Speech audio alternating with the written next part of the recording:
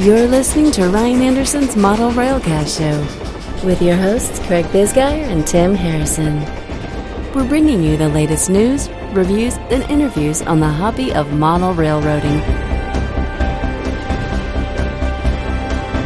The Model Railcast Show, keeping you on the right track. All right, Craig, I think it's show 233. I can't remember. I lost count a long time ago. All right, Model Railcasters, well, welcome back. I don't have that many fingers and toes, you know? We can't.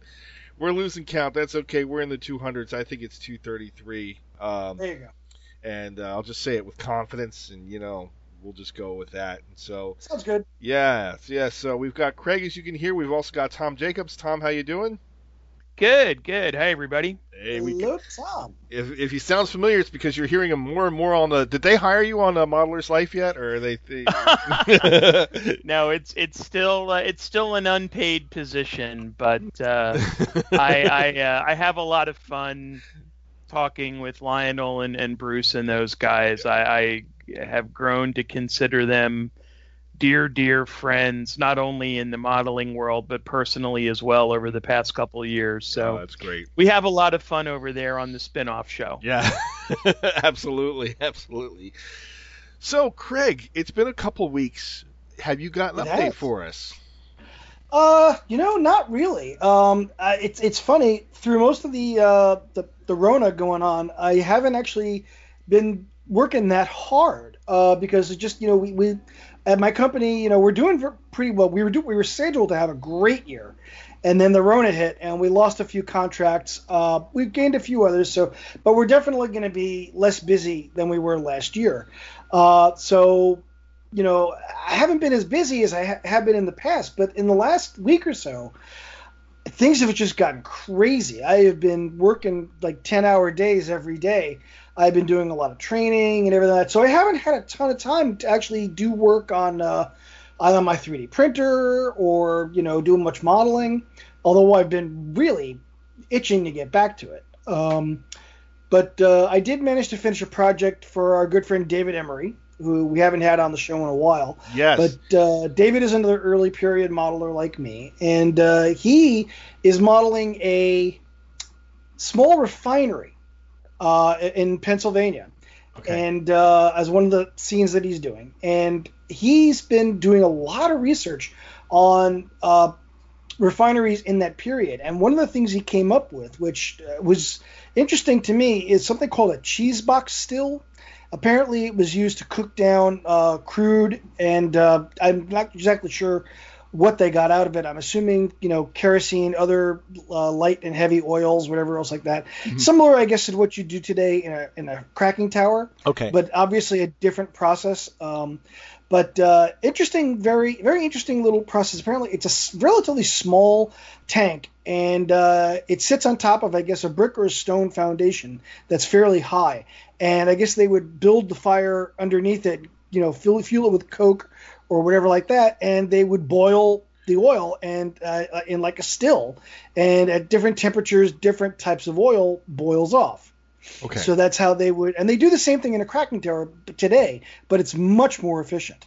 Anyway, so David asked me, he showed me some pictures from an old history book that he found. He said, "Do you think that you could model this and print it on your printer?" So I looked at it and I said, "Yeah, why not? That should be okay. I should be able to do that." So that started a 2.5 month ordeal where the first I was able to design it in Fusion 360 actually very quickly. I got it done in less than a day, and then I said, okay, well, let me see if I can get a decent enough print on my filament printer. So I tried to print the parts on there, and it just wouldn't work properly. I kept getting gaps and other things that they weren't showing up in the actual slicing diagram for the thing, but for some reason it would skip like a line or two here in some spots, and so there would be these gaps or gouges. I'm like, well, this is terrible. That won't work. Right. And so I said, well, let me try it on the resin printer. And so I tried it on the resin printer, and the first time I tried to print it, I ran out of resin, and so it only halfway printed.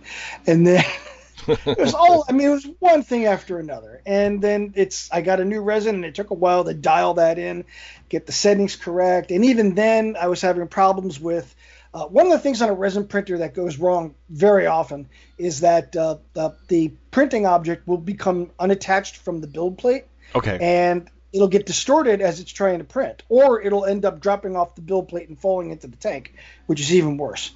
But every time I tried to print this thing, it would end up coming out distorted. And I'm like, I kept trying. I increased the exposure rate, and I was doing all this stuff. I swear to God, Tim, I must have printed this. He wanted two of them. I must have printed 14 or 15 of them. Oh, my gosh. It took 2.5 months to get 2 decent prints. And I was so frustrated. And finally, I was going to send him a tiny box. I took all the failures, and I just put them in a big box. And I said, here, take them all. So he's got enough to build a farm now. He's just got to do a little filling and puttying and like that. But he's got more than enough to get done whatever he needs to get done. I tell you, though, for some reason, it was one of the hardest projects to print that I've ever done. And it's just a simple little cylindrical tank. That figures. Yeah. Right. It's the simple things, and it just wouldn't work. So, but thank goodness it's done now, and I can move on to other things. Oh, that's wow! What an ordeal, though. Oh, totally, it was crazy. And even my wife was like, "Why are you yelling?" I'm like, "Because I'm frustrated." Oh man. Well, what's up with you? Not much. The last thing I did was working on a curve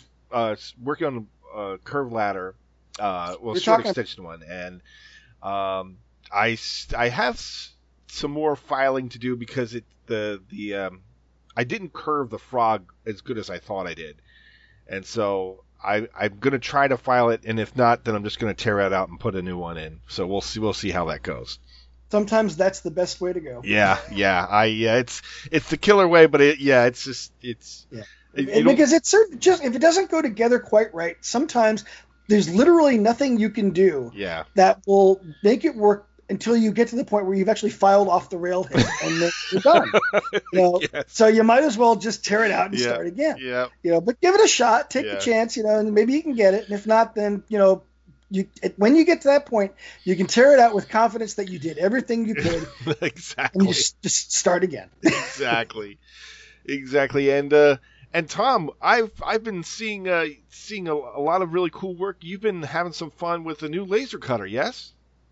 Yeah. I got a shiny new toy a little while ago. I am now the proud owner of a Glowforge Plus, and I've been spending a fair amount of time putting that through its paces, and seeing the different things that it can do, and it's been a lot of fun.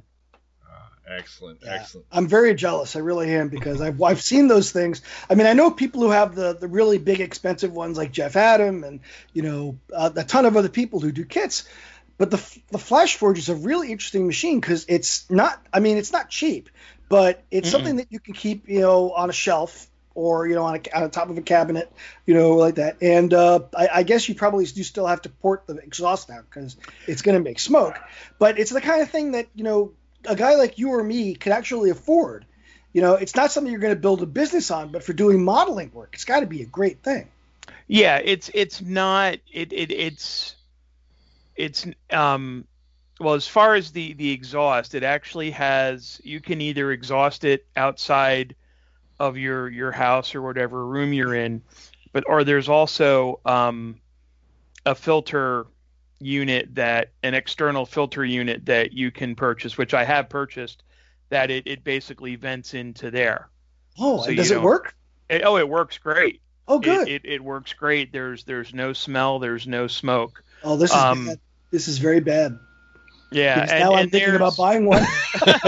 Well, there's and there's a very active user community on Facebook and other places, and of course there's all kinds of hacks and tips that people have come up with, and this filter unit comes with this big filter cartridge that the replacement is a couple $100. It's big. Nice. It's okay. But so but one of the hacks, very effective. So yeah. But one of the hacks that people have come up with is if you take carbon fiber medium or carbon filter medium, like aquarium filter, activated charcoal, yeah. Mm-hmm. Yeah, and you pack that in, and you change that out every so often, you can dramatically extend the life of this filter cartridge. So Very good. I've done that. So, but it's it's interesting in that it's the Glowforge is set up that the settings it's set up to make it as easy as possible to use. Mm-hmm. But they want you to use their material, right? So that you buy from them. So, if you're going to use something like laser board or thinner pieces of basswood, it takes a little bit of experimentation to get the settings, dialed in right, and to get the result you want. But it's it's a lot of it's been a lot of fun so far. I'm in the process of working on a brick structure building. Mm-hmm. And the other thing I did is I got this 2-color acrylic, and I was able to engrave some yard limit signs following Reading plans, and they have the black and white look of the cast iron wayside signs that the Reading used to have. So nice. There's really some cool little gizmos and little doodads and stuff that you can make with this thing beyond structures and things like that. So it was definitely, and plus there's lots of uses for it outside of model railroading as well. Yeah, that's for sure. I've done a few things for friends and family and things like that. So it's it's been a lot of fun being on the learning curve. My 3D printer, by the way, is still in its box. Still? Oh my God! Yeah, a year ago? Not a year ago. It's been several months. I'm so into the laser right now that I feel like if I take the printer out of the box, knowing what kind of learning curve those things have, I feel like I could very easily get sucked into that rabbit hole, and I'd never get anything done out in the barn on the layout. So. From the bottom of the rabbit hole, I agree. Oh, that's awesome.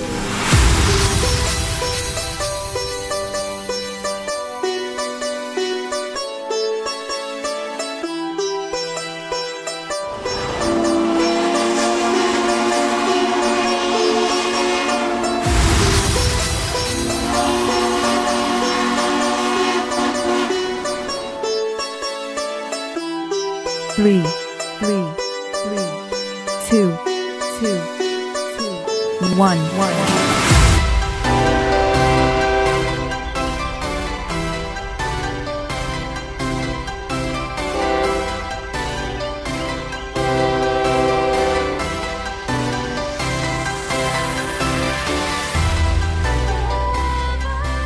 All right, well, Model Railcasters, for our Roundhouse, we've got Tom Jacobs, and Tom, this is kind of our getting caught back up with you show, and it's been a while since we've had you on, and also too, I'm sure we've gotten some new listeners since then. So, just give us a brief intro, if you would, and of who you are and how you got into the Reading Railroad.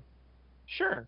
Well, I'm, as you said, I'm Tom Jacobs, and I right now am an avid Reading Railroad modeler, and came by that very honestly in that I was born and raised in Reading, Pennsylvania, which is basically the hub of the Reading Railroad, and I still live in the general area. In fact, I live about 3 blocks from the Readings. It was originally called the Lebanon Valley Branch. It's now the Norfolk Southern Harrisburg line. So the Reading, was the local railroad. But more than that, I have several generations of Reading Railroad workers in my family tree. My grandfather was a machinist and an air brake inspector in the Reading shops, and my great-grandfather was a boilermaker in the locomotive shop as well. And then his father also worked for the Reading. I don't have any insight into what he did, but there's at least 3 generations of Reading Railroad men in the family. So as I was getting into the hobby, there was really no choice for me as to what I was going to model. It was pretty plain from day one what I was going to be doing. Yeah, and I've been someday, son, all of this will be yours. Right. I've been working on my layout now for about the past 6 years. Okay. We started construction in 2014. Wow. Hard to believe. That's flown. It has. It has. I get all these Facebook posts of, here's what you were doing 5 years ago. Here's what you were doing 3 years ago, and it's amazing to see the progress like that. Number one, to see, oh wow, look how different it is now with all of the bench work in place and most of the track laid, and then on the other hand, it's like, oh my gosh, has it really been that long? I thought we'd be done by now. Right. Craig, does that sound familiar? Unfortunately, yes. Unfortunately, I'm not nearly as far along as him, and I've been working on it for 20 years. So, pick what you will. Right. Tom, were there any? We'll talk a little bit more about this layout, but this isn't your first one, is it? Were there some previous ones before this one? This is the first one in my home or at my house. Prior to this, my brother-in-law and I, he lives about a mile or so up the road from me, for several years, he and I worked on a switching layout that we built in his basement that was based on the industrial branch line that ran through Reading. And also connected into the Pensy, which also ran through Reading at one time. So we worked on that switching layout for a number of years and had it, operational and pretty well along scenically, and to the point where we were actually, having, small operating sessions. It's a perfect size for, 2 guys to work, one guy running the Reading, the other running the Pensy, and swapping cars and things like that. But then that kind of went on an extended hiatus when my nephew moved back home and took up residence in the basement where the layout was. But he has since moved out and bought his own home, and Daryl, my brother-in-law, spent a lot of time, cleaning and rehabbing the layout. So it's running again, and every now and then he makes noise like he wants to get back into it. But so that was really the first serious layout that got far along, I would say. But that's at his place, and it kind of got a little irritating and frustrating to always have to go up there, and if I wanted to run trains or work on something. So decided at one point, once my kids were out of school and everything, it was time to build a layout here at my place. Right. Got it. Cool. Now, Craig, when you moved into your house, it was pretty obvious for you that the basement was perfect for a layout, yes? Not perfect, but better than probably what I could have come up with otherwise. Right. So, yeah. So I mean, it's got some issues, but it gets the job done. Right. But Tom, I'm guessing for you, your basement wasn't going to get you what you wanted. So you're right. I don't actually have a basement. Okay. You live in Pennsylvania. How can you not have a basement? We live in a bi-level. Oh, that'll do it. Okay. I live in the suburbs, and we have a bi-level, and so there's no basement to speak of, and we use the garage for storage and things like that. So there really was no space for a layout of the size and scope that I was really hoping for. So back in 2011, 2012 or so, it was one of these frank conversations with my wife about wanting to do this, and we kind of had to come to a decision. Either we need to move to a house where there's a basement, or we do something else. And we decided that we love the area that we live in. We love the neighborhood. We had spent a lot of time, effort, and money getting the house just the way we liked it. And even if we did move somewhere else, I'd be, spending so much time working on that house that I would never get down in the basement to actually build a layout. So we decided to stay here in the house, and what I ended up doing was I had built a 20-foot by 36-foot pole building.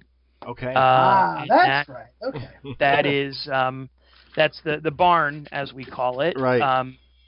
And that space is dedicated to my layout. Yeah, that's pretty. Had me worried there for a minute. Okay. There is a happy ending to it. Very much so. Yeah, that's great. I was thinking of it's gonna be a horror movie here. No, it's not okay. No, so the barn was built in 2012, in the summer of 2012. It's fully finished. It's fully drywalled. It's insulated. It has its own heating and air conditioning system, so that we can be in there all year round. And so then between 2012 and 2014, when we actually started construction, that time was the planning time of figuring out a design and things like that. So I've had the building for 8 years, but we've actually been working on the layout for 6. Okay. Gotcha. All right, so Tom, what exactly? I know you're modeling the Reading area, but what are you modeling from here to there, from one place to another? And what's the rest of the question? And why? And why are you doing that? And what era are you doing? Okay. Inquiring minds want to know. Okay. Well, the part of the Reading that I'm modeling is what's known as the cross line, which was the if you look at a map of the Reading, it essentially looks like a large X or a plus sign with the city of Reading in the middle. And the north-south line was the original main line that ran from the coal regions of north central Pennsylvania down to Philadelphia. That was the original purpose of the Reading's existence, was to haul coal down to the port in Philadelphia to be shipped out. So that was the original line that was built when the Reading first started. But then later on, they expanded to the east and the west out of Reading. So the cross line is essentially that main east-west line between Allentown at the east end and Harrisburg in the west, with Reading in the middle. Okay. And that cross line actually, as we got into the 20th century and the anthracite traffic declined more and more after World War II, that east-west gateway became more important to the Reading's existence. Because obviously Allentown was the gateway to the Northeast and New England. From Harrisburg, it was a hop, skip, and a jump down to Hagerstown and all of the railroads emanating out of there. So it was really a huge east-west artery for freight. I mean, it was part of the alphabet route at one time. And a lot of traffic, a lot of traffic of all kinds moved, on that line, much more so than, back and forth between Philadelphia and the coal regions. So that's the where. And the when that I'm modeling is actually the early 1970s, which is firmly ensconced in the second generation diesel era, because I love second generation diesels. Gotcha.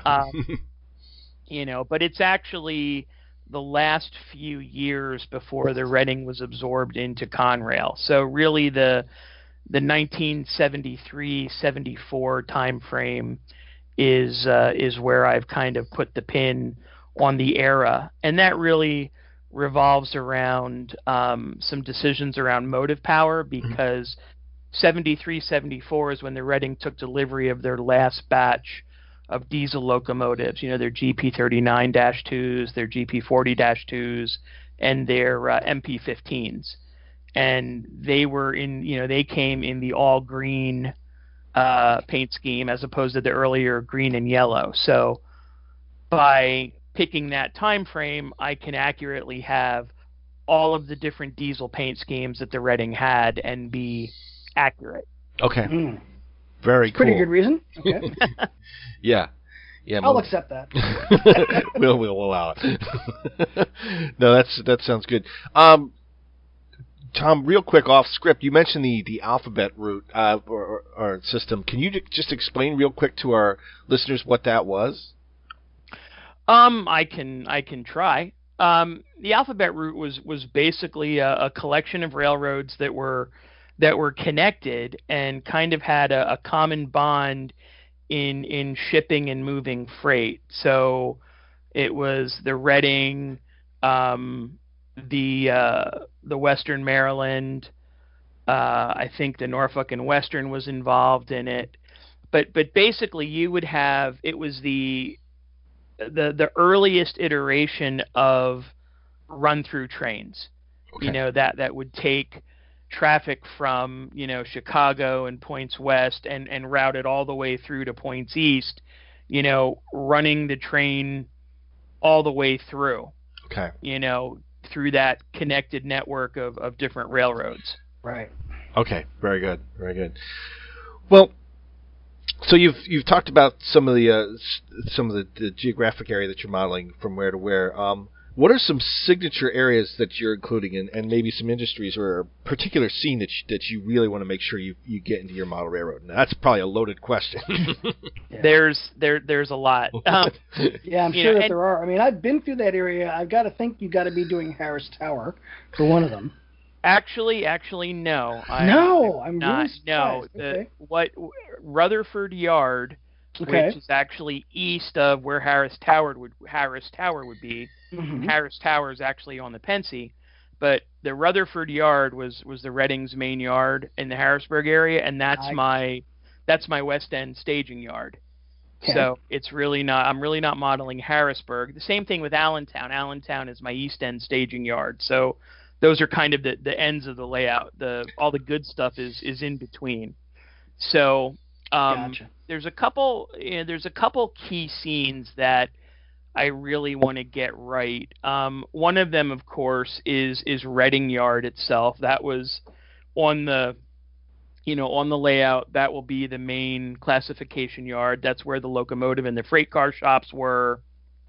There are some really key scenic features there, like the shop buildings, the big concrete coal dock from the steam days, things like that. I want to make sure that I get that right, or at least very, very highly recognizable that somebody can look at it and say, oh, that's Reading Yard. The other one that is going to be a challenge, both scenically as well as operationally, is Hershey. And Rob, our mutual buddy Rob Hinkle, yes. and I have been, we're both modeling Hershey and the Hershey chocolate plant and all of that. That's going to be a really big area and industry on the layout. It basically takes up one whole corner of scenery, because I'm going to have the cocoa bean silos and the plant itself and the powerhouse and all of the recognizable features of Hershey from a scenic perspective. But then operationally, they had a dedicated switch crew there, I think 2 tricks out of the day. They may have had a third trick at one point, but what I'm envisioning when we're finally operating is that would be one whole job on the layout, would be just working Hershey, doing the plant shifting, taking the set outs and the pickups from through trains and things like that. I think there's going to be enough there to keep one person busy for the entirety of a session. So it's really a key operational point. Let's see what else. The city of Lebanon, which is midway between Reading and Harrisburg. There's a very ornate brick passenger station that is actually still standing today. It's an unmistakable structure, and a friend of mine actually has drawings of the station.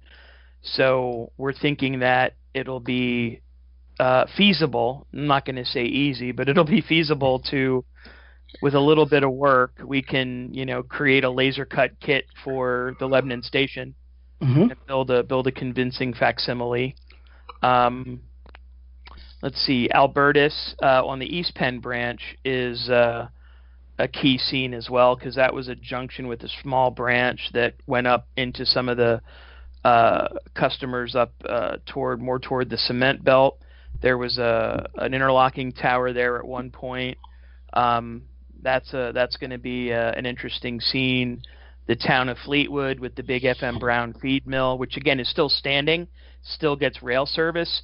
That's actually one of the neat aspects of the line that I'm modeling, is that a lot of the features are still there.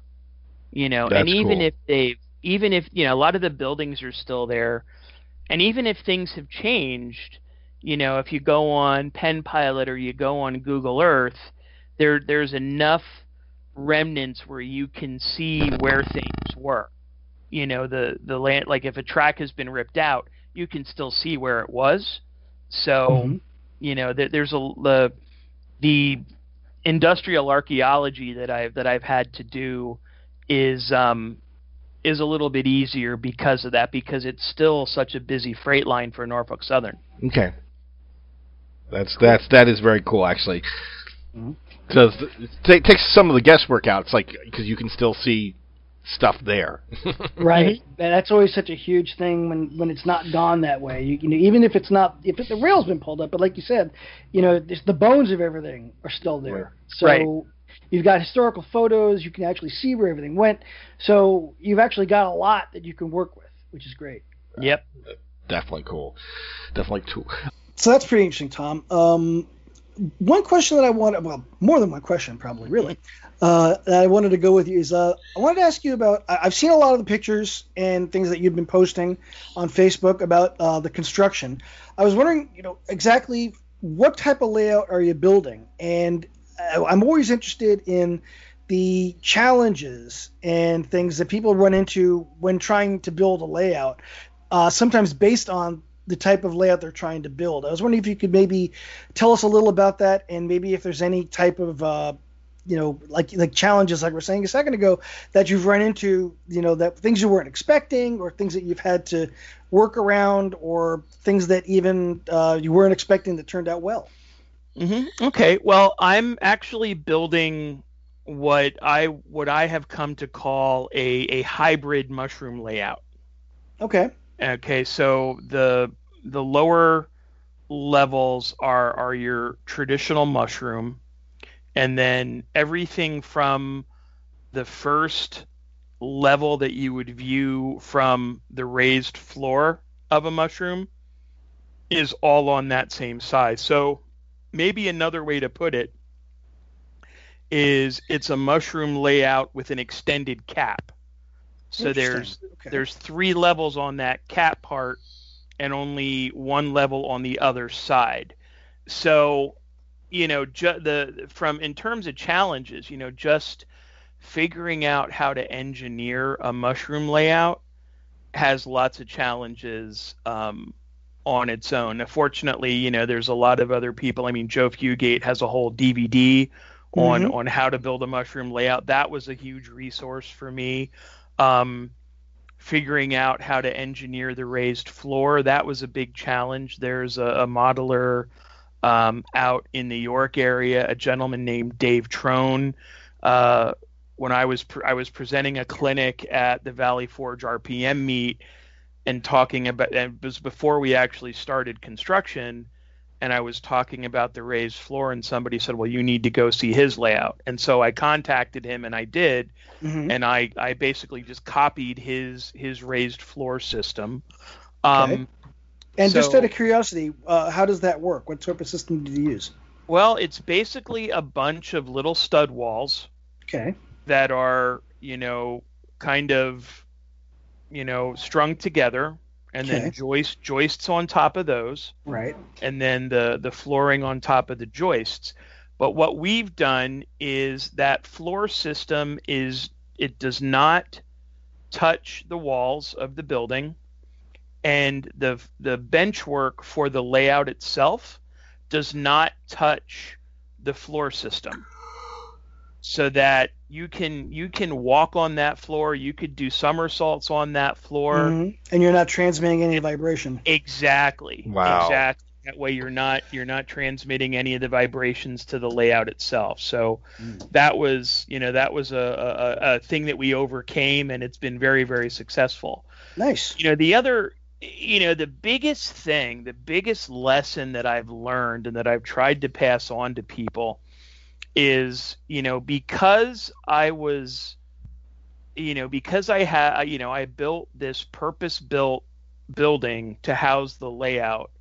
I did things backwards because number one, I let my enthusiasm get the better of me, and two, I didn't know any better. What I really should have done, and if I had it to do over again, and if anybody else is planning this approach, please heed my words. What I should have done is once I knew the size of the building and what my footprint was going to be, before I built the building, I should have come up with the plan and the design. Because if I would have done that, then I would have been able to have a better answer for where to put certain things, like where to put the door, where to put the electrical panel, or the thermostat, or things like that.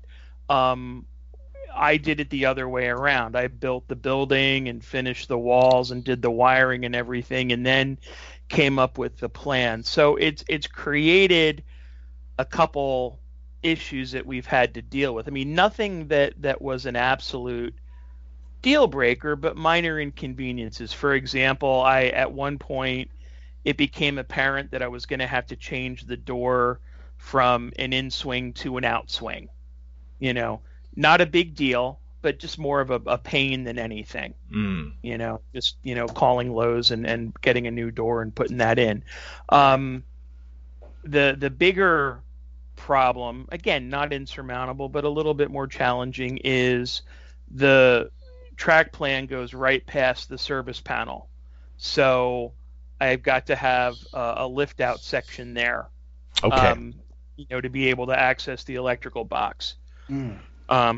So again, not a deal breaker, but just minor inconveniences. But if I would have known what my plan was going to be, I could have put those things in a different location where, maybe they wouldn't be as challenging. And honestly, like doing some of that engineering was actually part of the fun of the journey. Watching the floor go up and figuring out how to anchor the helix and all of that stuff. I mean, it's been a crazy ride, but but I would, that would be my biggest suggestion. If anybody is looking at either doing a brand new space or having a purpose-built building, definitely, work on your plan first, and then plan for where things like doors or windows or, service panels are going to go, because that way, that going in, and you don't get bit halfway through the construction process. Right. It's funny though, because so many of us, who have a basement instead of what you have, we walk in and we're dealing with, certain constraints right off the bat. Usually, you're not dictating how the house gets built. You kind of, but some people do, but you're dealing with whatever you happen to move into, and where the the staircase comes down to the basement is kind of usually a set thing. Where the utilities are, that's a set thing, and you kind of usually have to work around that. And I think it's kind of funny that you ended up in the same situation, even though you really had the choice of how to do everything from the beginning. Right. So, like I said, Craig, my enthusiasm got the better of me. Indeed, yeah. I'm going to have a building. I want it done now. Oh, believe me, I'm very familiar with the concept. Right. Oh man. Well, we're all excited about what's been going on, and so I'm just curious: is what's the next thing to be built on your layout? What's your next? Where's your next project going? Well, we've been very much in a rush lately or a concerted effort to actually connect the layout from end to end. Right now, we have about 2/3 of the layout built. We have from Rutherford to east of Myerstown built, and then we have Allentown west to right outside of Reading built. So there's this section, I want to say it's probably about 30 feet in total in the last corner that is still not connected. And so that's really been our focus is to get an end-to-end connection so that we can run a train from all the way from one end of the layout to the other. Okay. We have not built Reading Yard yet, but we're building the Reading level. We're building, we have the belt line, which was it was literally a belt line that ran around the yard and, allowed trains to, bypass the city and all the grade crossings. We built that first with this idea of getting connected one end to the other. So we want to get everything connected, and then we want to, we want to get all, we run be able to run from one end to the other and do some serious debugging of track and things like that. I mean, we've been pretty diligent about things, but you're always going to find things. So we want to start shaking things down, and then then we'll come back and build Reading Yard and finish it up. So it's really all about finishing up the construction and doing all the wiring, which I hate wiring, by the way. But getting it operational from one end to the other. Right. And then we'll probably take a good week to just clean the heck out of everything. Everything, it needs a really good cleaning. We need to clean the track. But then after that, it'll be scenery time. Ballasting, structures, all the cool stuff. Right. Very cool. Signaling. Yeah. So signaling is interesting. Now, you and Craig are about as far away eras apart as you could possibly be with signaling. Because Craig, few C's, right? Few C's, yeah. That's pretty much it. A couple of hall signals here and there, and that's about all. Right. And Tom, what kind of signaling are you going to be trying to get on your railroad? I'll be using JMRI and Panel Pro. The Reading had on this line. The Reading had centralized traffic control and automatic block, and so we're gonna try to emulate that. Part of the process of wiring has not just been soldering the feeders and hooking up the bus lines, but it's also been breaking up the layout into sections for occupancy detection and hooking up the different boards for that and programming JMRI and all the Tam Valley servos and the quad boards, and I have sent a lot of money to Duncan McCree. Haven't we all? I was going to say. You know what though? I don't mind because his stuff is just awesome. It's great. The servos, the boards, even something as simple as the little fascia controllers Mm-hmm. You know, I mean, they just, you know, I spray paint them and, you know, put them on the fascia, and they just give such a nice finished, polished look to everything. But no, I love, you know, I really like the functionality of the servos. You know, they really have worked well for us. Right. So. Excellent. Well, Craig, as you know yourself, one of the things that you knew you were getting into when you were building I'm taking it you knew you were getting into when you were going to build a layout that big was, did you have to plan for how many cars and how you're going to get the cars? Like, I'm guessing that had to be an active part of your planning, right? Oh, sure. Absolutely. Yeah. And which was, the answer was a lot. And well, that's true. Yes. I mean, I think that's everybody's answer, really. But well, I mean, if you've got a 4x8, you can't really have too much rolling stock on you. You know what? I've known people who had 4x8s that had, you know, containers full of, you know, models, because that's a hobby in itself, is just collecting. That's right? true. That's a good point. You know, so that's a good point. Some people don't even have layouts, and they have hundreds and hundreds of models. So, yeah, you know. That's true. I've seen that before too. It's a good point. So, with that in mind, Tom, what are the rolling stock needs on your layout, and how are you planning on getting what you need?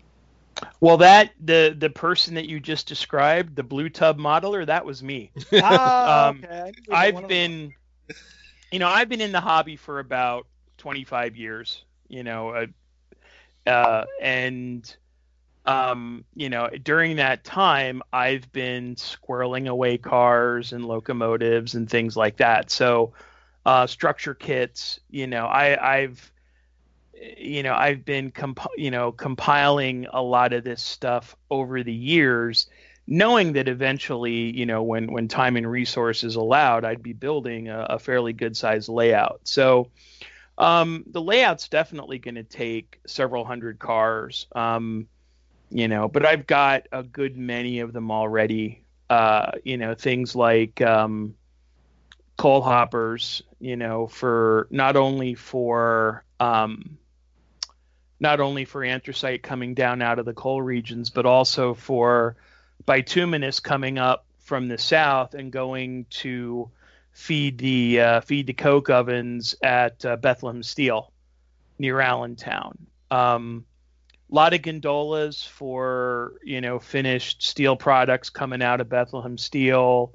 100-ton hoppers for hauling iron ore to Bethlehem Steel. Covered hoppers of sugar and things like that for the Hershey plant, boxcars for the sacks of cocoa beans to feed Hershey. So, you know, it's and that's another thing about this, you know, the line that I've modeled. There's a good mix of traffic between, you know, just through trains with, you know, regular general merchandise going back and forth, but you know, specific stuff going to the industries on the line. It's a good mix. And I've got a good number of the types of cars that I'll need eventually. Yes, I remember you had to get a custom run of hoppers, though, didn't you? I did. I had a run of custom 100-ton hopper cars made from Bowser to haul iron ore out of the Grace mine south of Reading to Bethlehem Steel. So yeah, I had talked to Bowser and had a custom run of those cars done, and I've got the minimum run was 200. I kept 50 for myself, and I sold the rest. Okay. So I've got enough for 25 car train loaded, 25 car train empty, and they'll just cycle back and forth. There you go. Excellent. Okay, very good. Before I get to the last question I've got for you, this is, again, I keep throwing the off script stuff, but you're a seasoned podcast vet, so you can handle it. Can you talk to us a little bit about the actual track planning process itself and how you involved Bob Sprague? Sure. Yeah, I had been introduced to Bob or had been told about Bob through Rob Hinkle. and through through his track plan, because Bob worked on his Reading track plan. And so I reached out to Bob and started his, going through the planning process with him, back in, 12 or 13 when the building was built. And, it was a great process. He was a great collaborator. We started out with a very precise sketch of the room in the barn, went through his Givens and Druthers sheet, and we started noodling on some different footprints and things like that, and landed on one, and then just really went from there. And a lot of it was through email. And basically came up with a plan, and we had enough for me to start construction. Now as we've built, we've made a lot of changes to it. We've moved things around, like we've shifted, locations to the left or to the right or whatever. We changed footprints a little bit.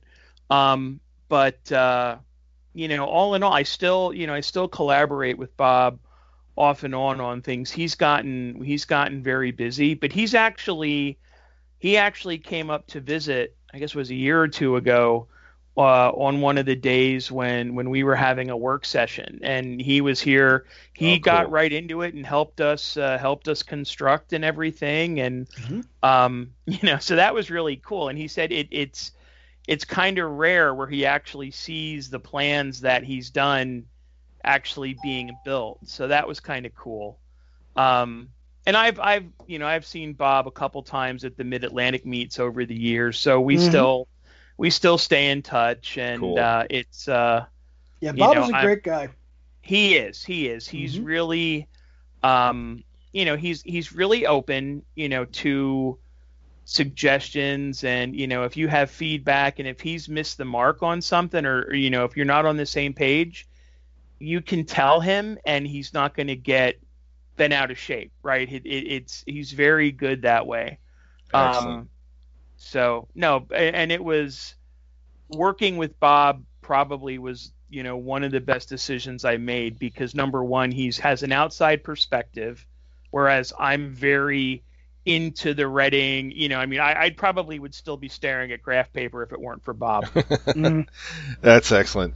And Craig, I know from personal experience with having you over, but Craig, speak to for a second as to just how important it is to get outside observation, if you would. Can you give me more context in what you mean? Well, just having somebody else look at it? Sure, yeah, having somebody else. Yeah, so having somebody else look at what you're doing.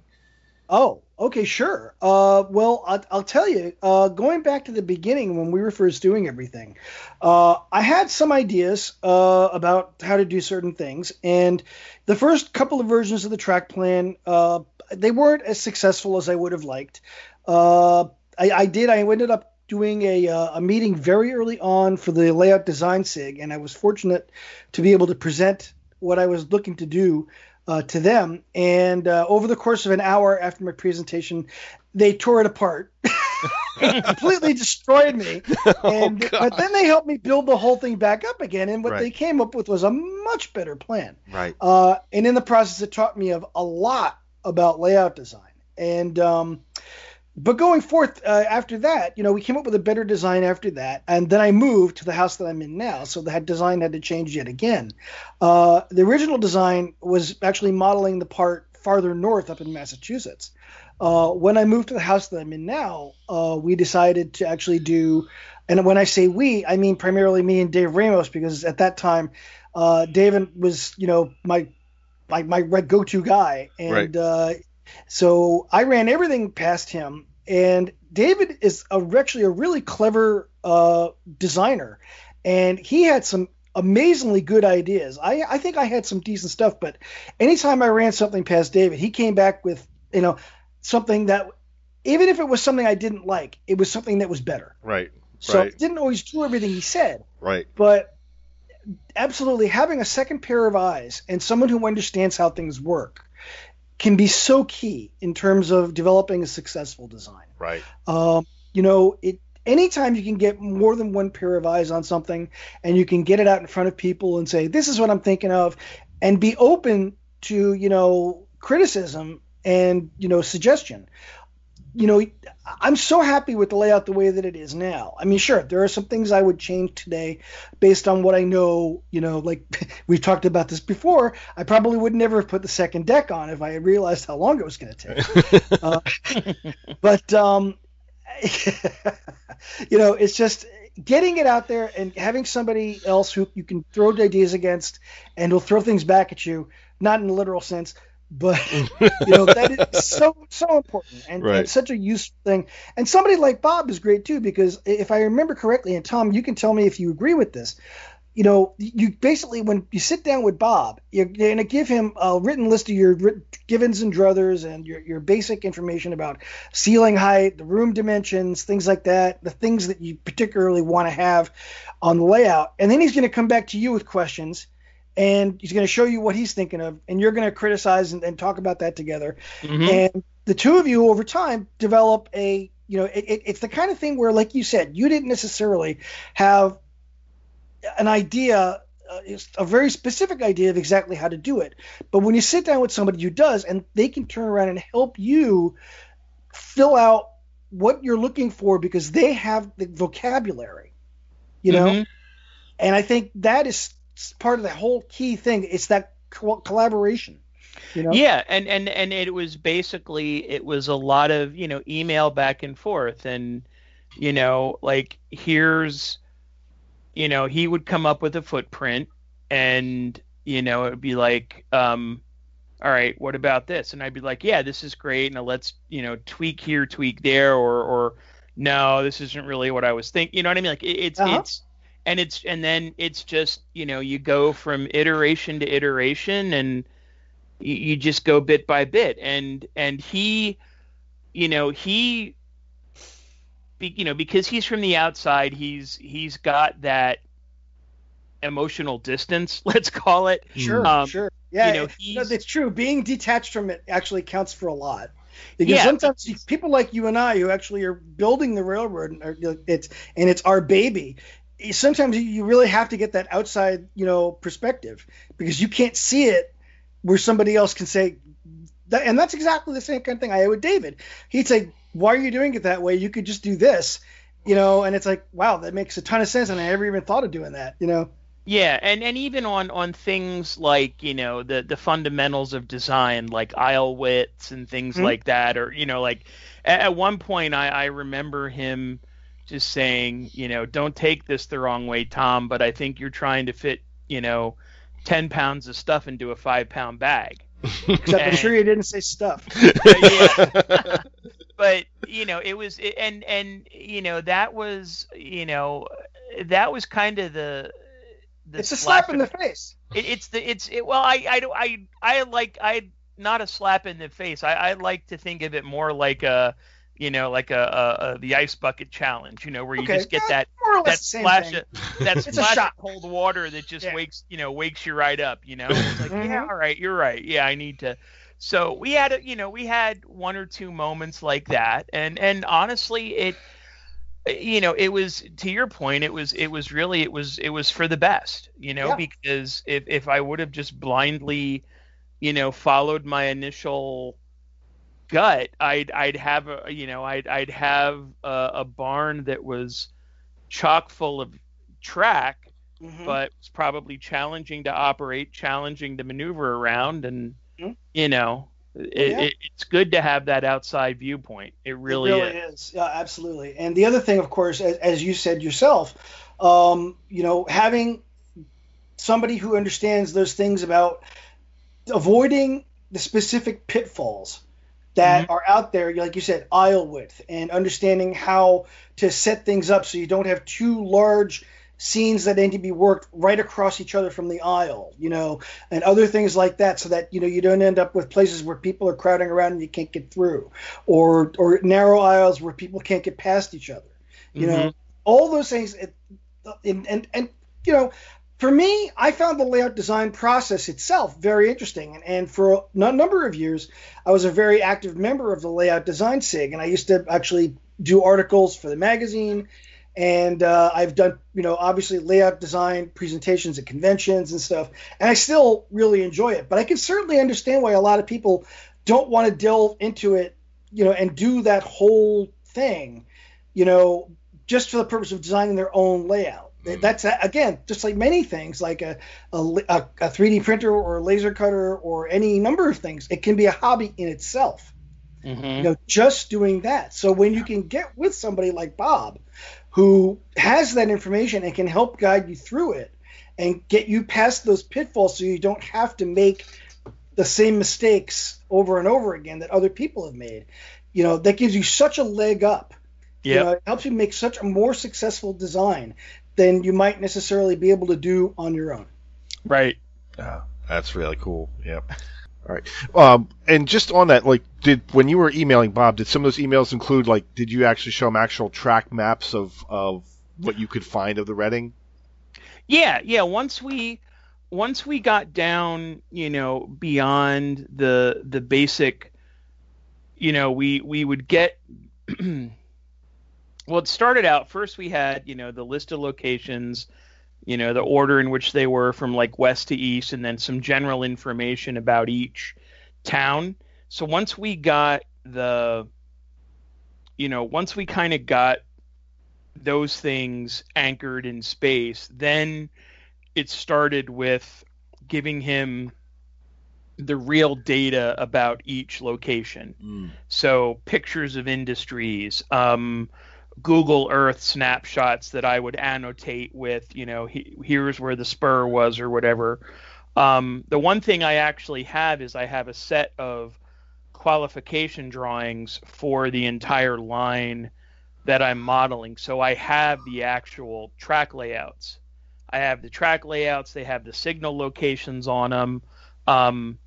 It was kind of a funny story. I probably said this last time I was on, but I was able to get half of the line. Rob was able to get the other half. Right. We kind of made each other a copy, and so collectively we have the whole thing. Okay, that's awesome. and so, I shared those with Bob, and I would basically say, okay, here's, I want this, I don't want that, so it was, then we would get down into the nitty gritty of the specific individual scenes, if you will. Got ya. Okay. Very cool. All right. Interesting.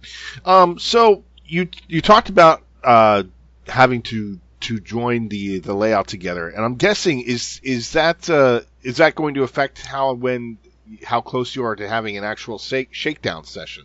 Is that in the foreseeable future for you? I'm hoping that within the next couple months we'll have that connection made, wired, and functional. We are meeting. We're doing work sessions every Sunday.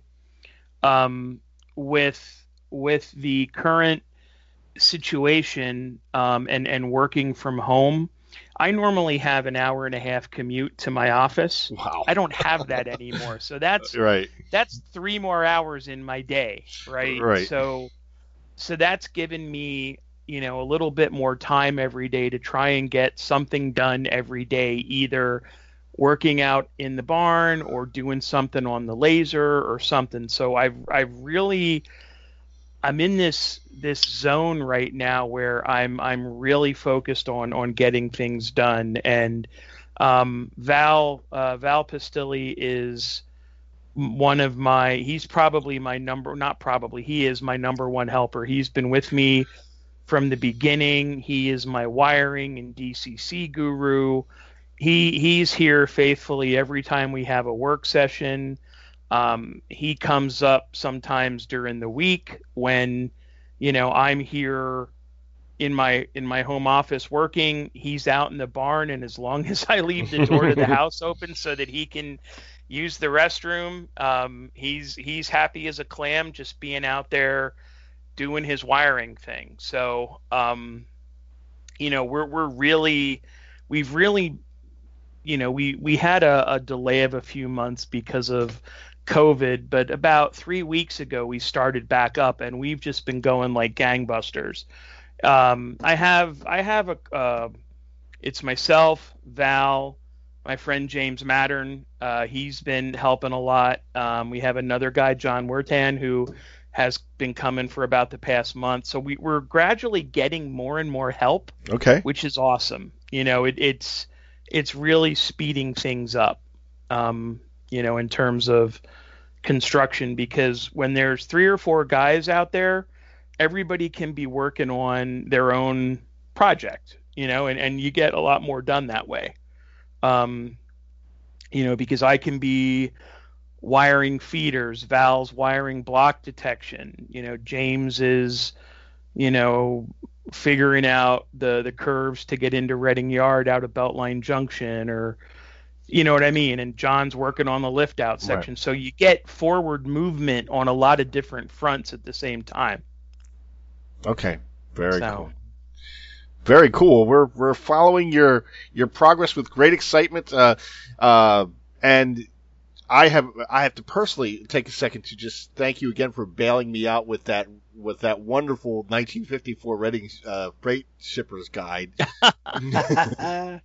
Yeah, that's what, the readingmodeler.com is on hiatus right now. There's some problems with the website, and it's unfortunate, but frankly, I've been so consumed with working on the layout. Yeah. I haven't really devoted a lot of time to getting that site back up and running. I probably should, but we understand priorities. We get it. I may, I've been thinking about this, and I was thinking I may actually end up just porting a lot of that material, a lot of the like the timetables and the rule books and the freight shipper's guide and things like that. I may just end up porting that over to my Facebook group.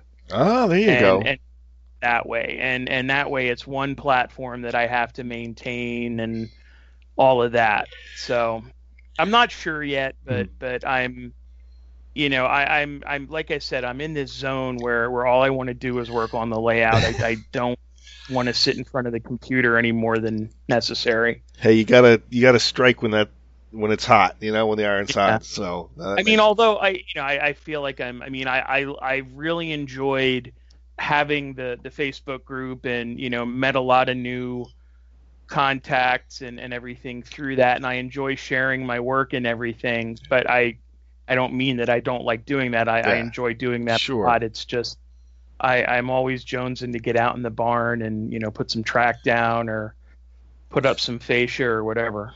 Excellent. Well, I guess just to wrap up, thank you so much, Tom, for all your thoughts. And Tom, what is the name of your Facebook page, just in case we got any listeners who are interested and haven't had a chance to see yet? Sure. The name of the page is Tom Jacobs 1970s Reading Company Crossline Layout. Okay. And I know it's a wordy title, but it's about as accurate as I could make it. Yeah, that makes sense.